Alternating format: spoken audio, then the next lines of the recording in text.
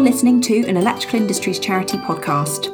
Before we get started, it's important to let you know that we're going to be talking about complex issues which may be triggering, so we hope that you only listen if you feel that you're in the right headspace to do so. Please check the show notes for a more detailed description of this episode's content. These stories and this podcast are unique and personal to the people we are speaking with, and the views and opinions of our guests do not necessarily represent those of the Electrical Industries Charity. So, let's jump in. Thank you for joining me today, Rachel, on our 5th podcast episode to share your insights and support for our apprentices. For our listeners, as a brief introductory, Rachel has worked JTL for several years in her role as a diversity, safeguarding and inclusion advisor, an especially important role for our discussion today about Apprentice Mental Health. JTL is one of the largest work-based learning providers in England and Wales, working with over 3,800 businesses from large corporations to small local suppliers. They currently work with 8,000 learners and train more apprentices than anyone else in the building services engineering sector. JTL invests in the health of their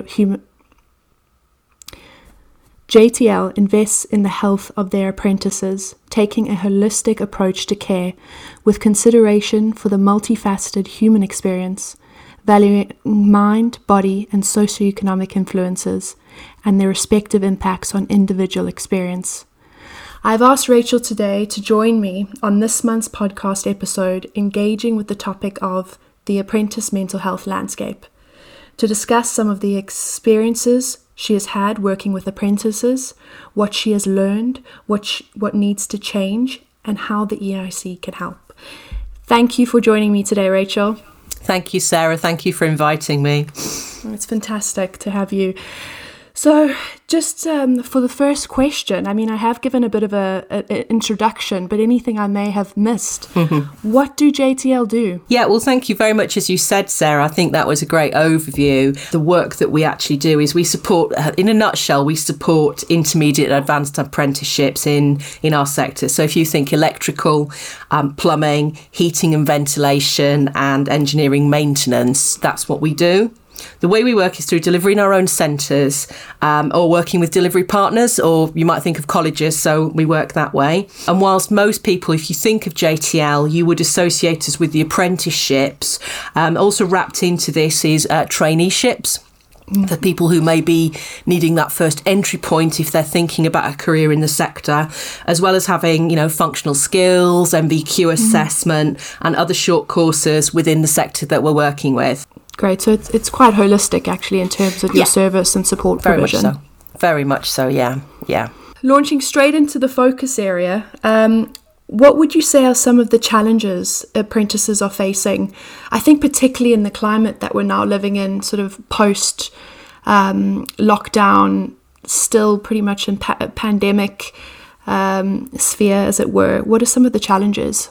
I think one of the big things that we've seen, and I think everybody listening will probably be aware of, is the pandemic was an incredibly weird time for everybody. The way we work and the way we did things had to change.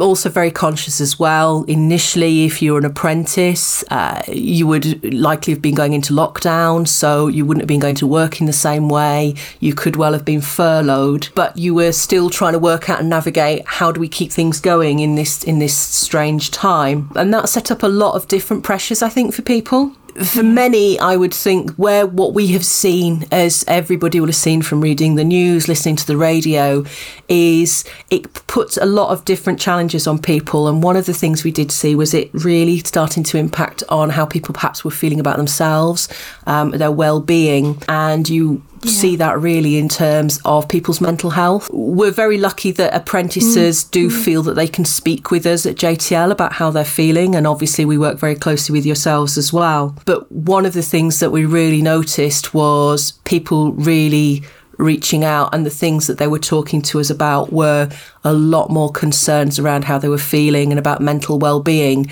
than we had been seeing previously.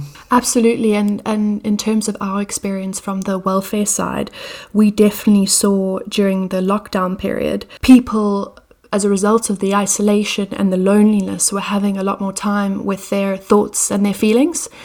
And I think particularly for apprentices who were, furloughed, for example, this all came to a head, or they came to more of a realization of some of the experiences that they may have had in their childhood, for example, or some things that they had been feelings that they had been concealing for months, years. And interestingly, the number one reason apprentices reached out was for undiagnosed childhood mental health issues during that period.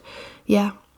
So, and prior to that, a few years ago, the main reason why apprentices would reach out was for homelessness. So there's been a huge shift in terms of the presenting circumstances that we're finding on the welfare team. That's, as you say, that is really, really interesting when you think about it in terms of that shift as well. Because one of the other things that, I know, Sarah, you and I have spoken about in the past as well, is if we think about the sector that we work with, it's 98% male if we think about what we do. When we were talking about this podcast, I had a quick look back through some of our information about our learners, and over 50% of the apprentices we support are aged 16 to 18, and we have more mature learners now coming into the sector, which is great. But one of the things that often comes up still is this feeling of, the stigma or embarrassment. Apprentices in a very male-dominated sector, it's this stigma about your mental health, which is something that we do see a great deal. And I mean, I know we can say, the sector that we work with is starting to change. You will see reference, and I know through the work that your team do, more employers getting more aware of the importance of thinking about mental well-being as well as physical well-being. Lots of people talk about the 1 in 4 in terms of, 1 in 4 people experiencing, mental ill health at some point in their life. We've seen a rise in mental health first aid becoming something that's much more openly spoken about. But still, even with that, there is still this feeling that I should be able to manage my mental health is something that comes through. There's still this feeling of stigma, I think, that still comes through. But the fact that people are starting to talk about it more, I'm taking as a positive sign that we're working with a sector that really wants to see this change. Stigma is still very prevalent. It is something that will take years to change. I mean, there's been so much progress nationally, but I think as well in the industry, particularly with the awareness trainings and other project developments that are underway. So I think there's a lot to be done. And just feeding from that, we also noted that only 13% of cases utilising the EIC mental health services reported telling their employer. And I think what that really demonstrates is there are these pockets of stigma in existence. When I talk about a pocket, I mean, for instance, COVID caused furloughings. It also caused people to feel very insecure about their, for example, their apprentices, their employment. And as a result of that, I think people really concealed their suffering because they felt very much disposable. And in sharing what they perceived as weakness, they may be perceived as, the first one out, essentially. So I think that it's been very much a layered experience of stress and pressure over the past year and a half. I agree, and I think it's very much, as you say, it's been lots of people have had different things, or it could be that they're returning to work. They may well have had family members who are shielding. It could be, that they're worried about other people and returning into work as well. That can set up other anxieties about how people might have felt about them being out and about. But equally, the pressure then of wanting to get back to learning and continue, with my trade and developing my skills. And I do think, as you say, there's been this real feeling of lots of people sort of suffering in silence, I think is probably how I would phrase it. Considering the intensity of apprentice training, and I remember speaking to an apprentice, and he said, you do everything and anything. You're working college, and then you're working for your employer, and you're learning as much as you can, but you're quite stretched.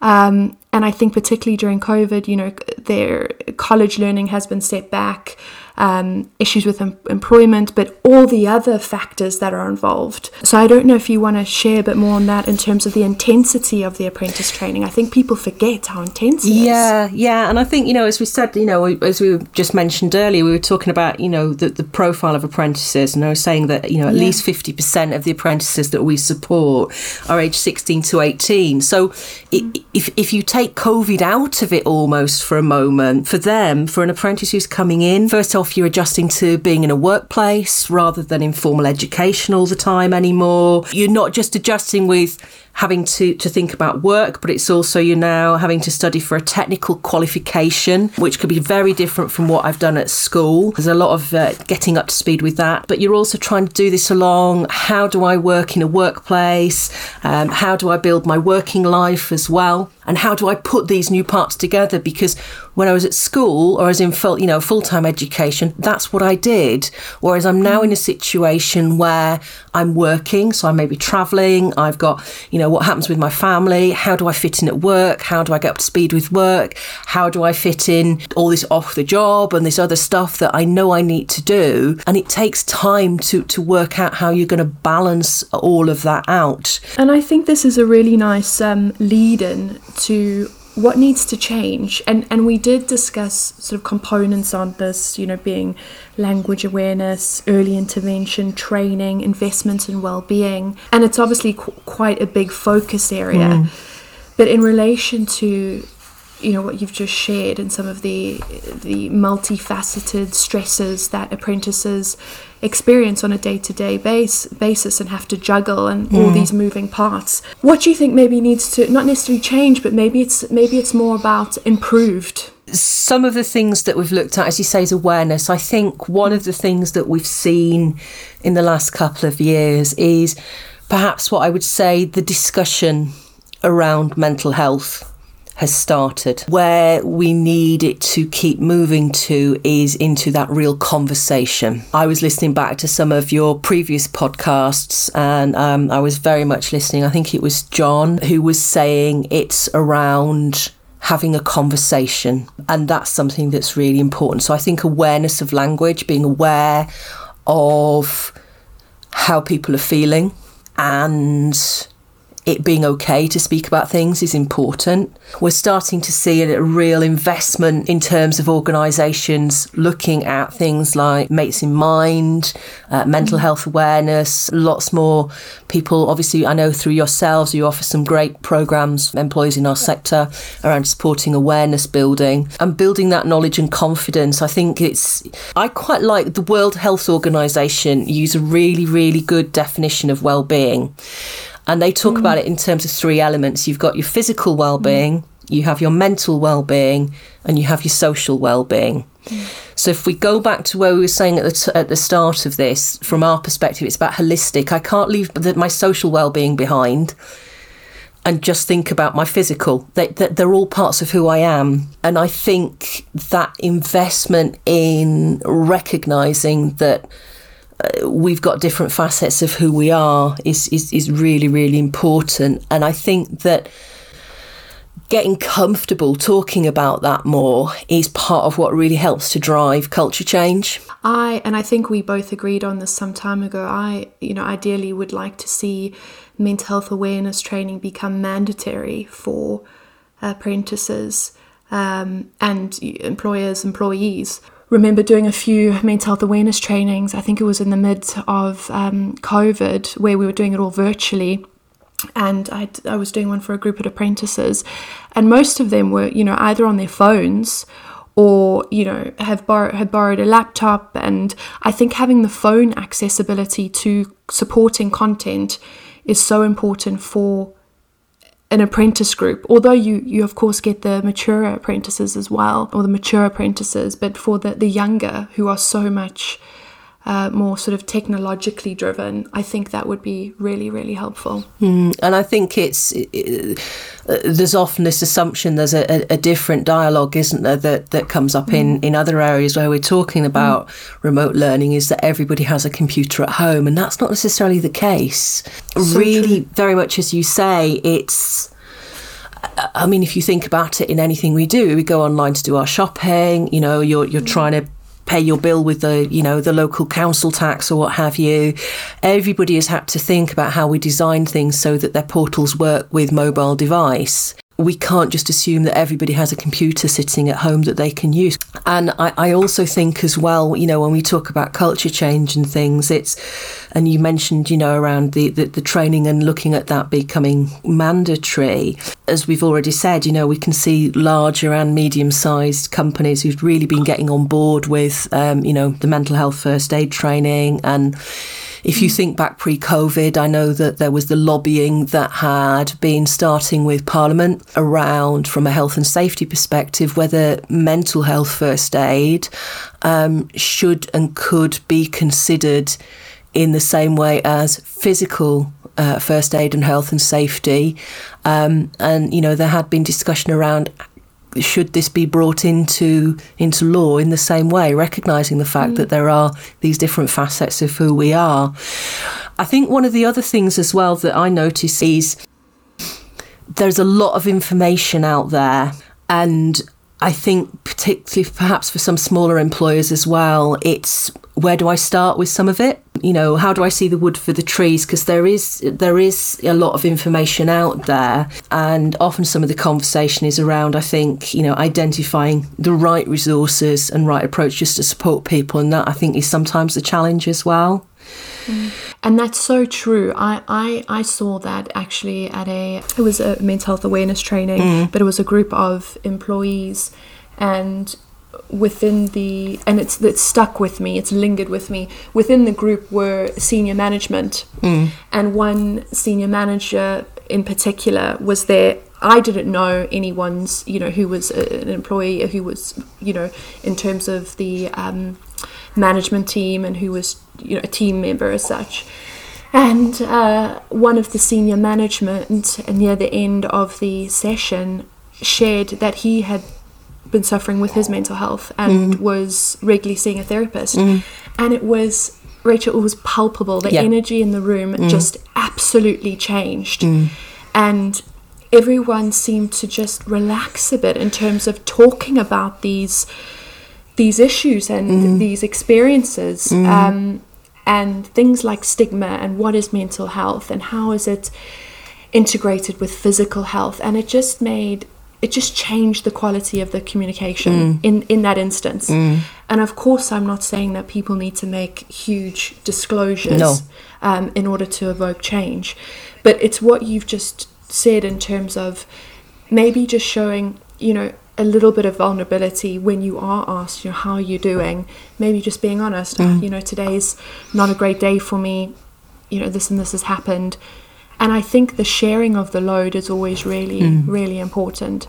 I've certainly experienced that with my team from the welfare side. When we are having a particularly tough day, we share that with each other, and it certainly helps. And I think, Sarah, as you say, it's those conversations are a way, perhaps without people necessarily even realising it, or it's almost sort of challenging that stigma that we're saying would be perpetuating culture, because if it's moving it to something that people can have a conversation about and can discuss, that is starting to change culture. And I think in terms of organisations, as you say, mandatory mental health training, really sort of opening up the conversation, I think is important.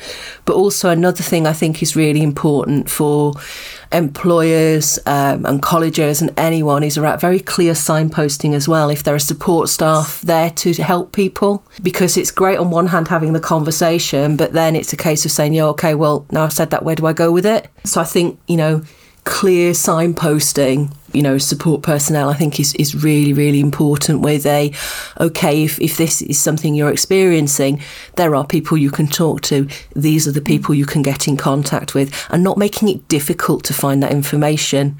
I don't think anybody intentionally tries to make it difficult, but sometimes it gets buried. And if somebody's in a space where they feel they need to speak to someone, you don't want to have to dig through 85 clicks on a company website or something to find the information you need. We so often, from our side, the welfare side, our calls are generally when that person has gotten to crisis point. And I think particularly in the apprentice group, where tragically the suicide rate is so high, we've experienced 14 completed suicides. We really need that early intervention, that early signposting, people feeling safe and comfortable to call us, knowing that the conversation will be confidential and that they will be supported. I think it's imperative, but early intervention, and if you think more sort of nationally, it's hard. If you make your first call to them and you find out you're going to be waiting 6 to 8 weeks for support, that's incredibly derailing for a young person, particularly when you put yourself out there and shared pain, and then essentially feel very closed down and helpless in that moment. So I think it's just that reiteration and, as you say, collaboration, communication, all of that entwined. And you're absolutely right, because it is, as we've been saying, if it's early intervention, if somebody said, actually, I'm not doing too well, it's then saying, okay, so where do we go with this? How can we help? But if you take that first step and then just feel that, well, what was the point? Because it's going to take me however long to speak to somebody. And I know that may be quite an emotive statement, but as you say, I think if somebody's reached out, you need to know somebody saying, okay, I've heard you, I'm listening, we're here, and know where it goes next, what happens. Because as you say, if I feel that I've told somebody and then I hear nothing, I'm just going to close down again. I think, sort of to round off, we have, JTL and EIC have a great working relationship and partnership, actually, certainly in having that collaboration and communication, particularly when there are people in need. Would you add anything else in terms of how the charity has helped, JTL apprentices? Absolutely. I would say, thinking about how you supported us is, we work together. I mean, the support and the services that we can access through the EIC team are, they're fundamental in the support that we offer with our apprentices and employers. It's hugely reassuring for us to know that should a learner or an employer need support, they can access this swiftly through work. We can access this swiftly through working with yourself and through the EIC. As you say, when compared to things like, some of the ever increasing waiting times, we see with the NHS and with other support agencies. And that is something where I think, the EIC, that collaboration we have is something that I think is incredibly special. And for us, it gives us as an organisation a great feeling of reassurance knowing we have a partner like yourselves. Thank you, and thank you so much for JTL's support over the years as well. So important to us. And finally, maybe quite a challenging question, but if you had a message for an apprentice listening who's struggling and finds it difficult to ask for help, what would it be? Okay. I think what I would probably say is, do you know what? Things may feel so messed up right now. You just don't know where to start. Yeah. It can almost feel like, if we're thinking about the industry we work with, you can feel like you've got a real mess of wires in front of you, which is your life, and you can't see how these cables are ever going to be sorted. Yeah. But what I would say is it can. It may well take time, and that's to be expected. And you may well feel, that you should be able to sort it all out yourself because other people seem to deal with things. But what I want to say is you really aren't on your own. And probably more of those sort it people than any of us realise actually have had a helping hand at times too. So it's okay to reach out. Text, email is fine. If you don't feel you can speak to somebody, perhaps it's a text to someone, and within JTL, if for our apprentices, we've got who may have concerns. There are people here to listen and support. You have your apprentice support officers, your training officer, your tutors are here. You can contact directly to, the diversity safeguarding and inclusion team, and everyone here is armed with details from the EIC and other information to support you should you need them. But please, we know it will be hard, but it's okay to reach out. You're not on your own. Thank you, Rachel. I really like the analogy of the messy wires and trying to get them straightened or resolved as such. I think that's relatable, and thank you. Thank you so much for your time on our episode, and look forward to maybe doing another in some time on a different subject. And for those listening, if anyone is struggling at this time, please contact us on our confidential helpline on 0800 652 1618, or alternatively, you can email us on support@electricalcharity.org. Thank you.